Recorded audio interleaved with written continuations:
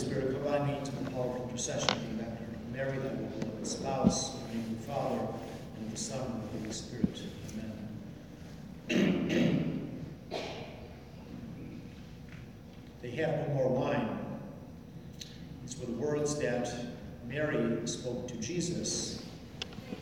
Jesus responds, "Woman, how does this concern of yours involve me? My hour has not yet come." We must not imagine Jesus responding in a harsh way to his mother, and then afterwards just changing his mind. "Oh, I guess I'll do what she asks." No, Jesus knew all along that his mother was going to intercede for these people, especially this couple. A great embarrassment at a Jewish wedding to run out of wine. You don't do that. No. And this action by our Lord in response to his mother was planned for all eternity. We should rather imagine Jesus smiling at his mother, and when he says, "Woman, what is this concern of yours? Why does it concern me?" Looking lovingly into her eyes. And that is because he knows, as the God-man, that from all eternity it has been ordained, planned, that he would perform his first public miracle at the intercession of his mother, and that this will set the pattern for all of our future requests and all of Christ's actions for us. They will be done through Mary, the mediatrix of all the grace of Jesus Christ, our Lord and Savior. We should likewise imagine Mary smiling back at Jesus with a look of love as they converse back and forth, because she surely knew that Jesus would act upon her request.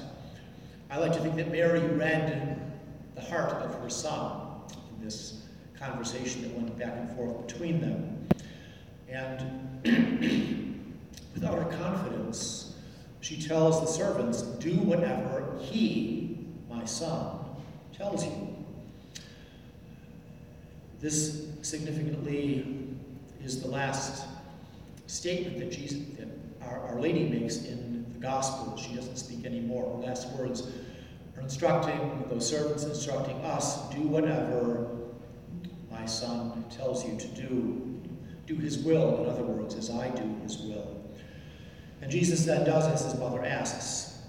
John tells us, who records this miracle, this first miracle of Christ, there were 6 stone jars used for Jewish purification rites.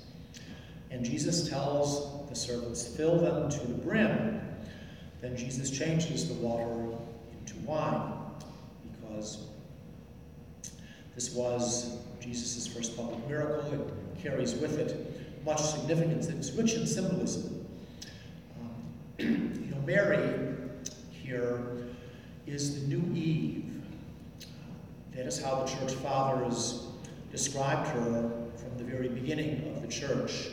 Just as the first Eve cooperated with Adam in committing the first sin, that original sin, so Mary would cooperate with her son in raising up the human race and redeeming it. And the Blessed Virgin Mary is referred to significantly by Jesus, not as mother, but as woman. That harkens back to Genesis 3:15, the proto-evangelium, the first announcement of the good news of the gospel, where after that original sin of Adam and Eve, God says, "He will put enmities between you, Satan, and the woman, between your seed and hers, and she will crush your head." The cooperation of the woman, who is Mary, is prophesied in this first announcement of the good news, and it's being fulfilled in this miracle, the first public miracle that Jesus performs, and it will find its finality, you could say, at the foot of the cross. The miracle at the wedding in Cana prefigures, in a beautiful way, Christ's redemptive sacrifice and the institution of the new and eternal covenant, which is a marriage covenant between Christ, the bridegroom, and the church, the bride. Significantly, Jesus performs his first public miracle in the context of a wedding feast. And the church recognizes, acknowledges that Christ's presence at this marriage is part of the institution of the sacrament of holy matrimony, where he raised this natural institution of marriage to a supernatural level. The husband and wife are supposed to mirror that totally faithful and permanent bond between Christ the bridegroom and the church, the bride. And Jesus tells his mother, "My hour has not yet come." Why does he say hour? What is this? Well, most of the commentators say that this hour refers to the time of his sacrifice. And it had not yet come, but which is prefigured, and you could say begins, in a sense, here at Cana, with the beginning of his public life, his first public miracle. It will culminate on Calvary, on the cross. It's inaugurated here at this beginning of his hour, so to speak. And John tells us the wine they were using ran out. This wine symbolizes the old covenant, the old law of Moses. The law of Moses prescribed blood sacrifices to expiate sin and guilt. And the fact that the wine ran out symbolizes that the old covenant is now passing away, because it is incapable of cleansing people from sin, restoring them to that state of grace that Adam lost by his sin. Christ is the new Adam. And these symbolic events foreshadow the true sacrifice of Christ on the cross, where he will restore us to grace, make possible that grace to come to us in baptism. The wine, which Christ made, symbolizes, you could say, the blood of the new and eternal covenant, which was shed by Christ on the cross, cleanses us from our sin. The fact that the water was changed into wine has a special significance, because this relates to the aspect of the redemption, Christ's sacrifice on the cross, that is most filled with symbolism, and that is the piercing of his side and his sacred heart on the cross.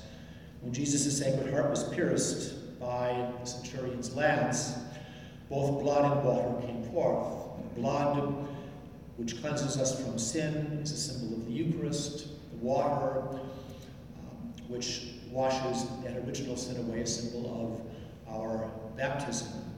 The stone jars were used for Jewish ceremonial purification rites. Again, the symbolism here: we are purified from sin by the blood of Christ, the waters of baptism. And John tells us that these jars were filled to the brim. Everything he says in this gospel passage has meaning and significance.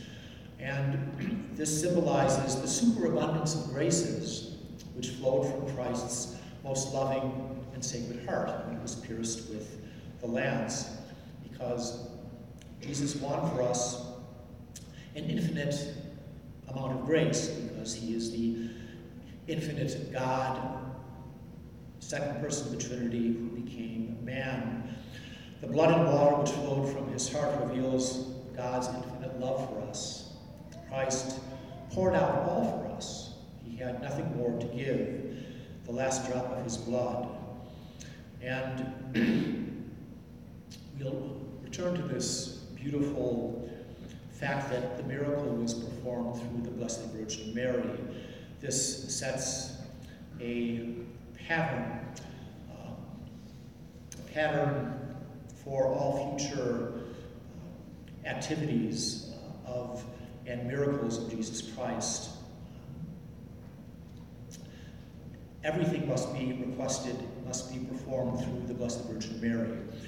Let us, in light of this beautiful account that St. John leaves us in the Gospel today, let us ask Mary to intercede for us, her children, that we may be true servants of our Lord and Savior Jesus Christ, doing whatever he tells us to do, and that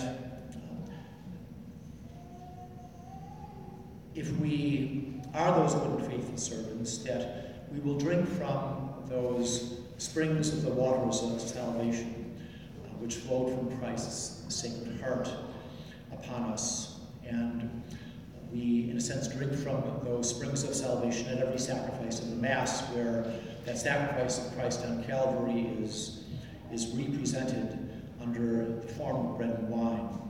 Let us ask Mary to, as our spiritual mother, to form us into worthy servants of her Son, so that we may one day partake of that heavenly wedding feast that is reserved for those who follow Christ's teaching after having participated in this life in this earthly wedding feast, the holy sacrifice of the Mass, our participation in this great heavenly feast that will be celebrated for all eternity.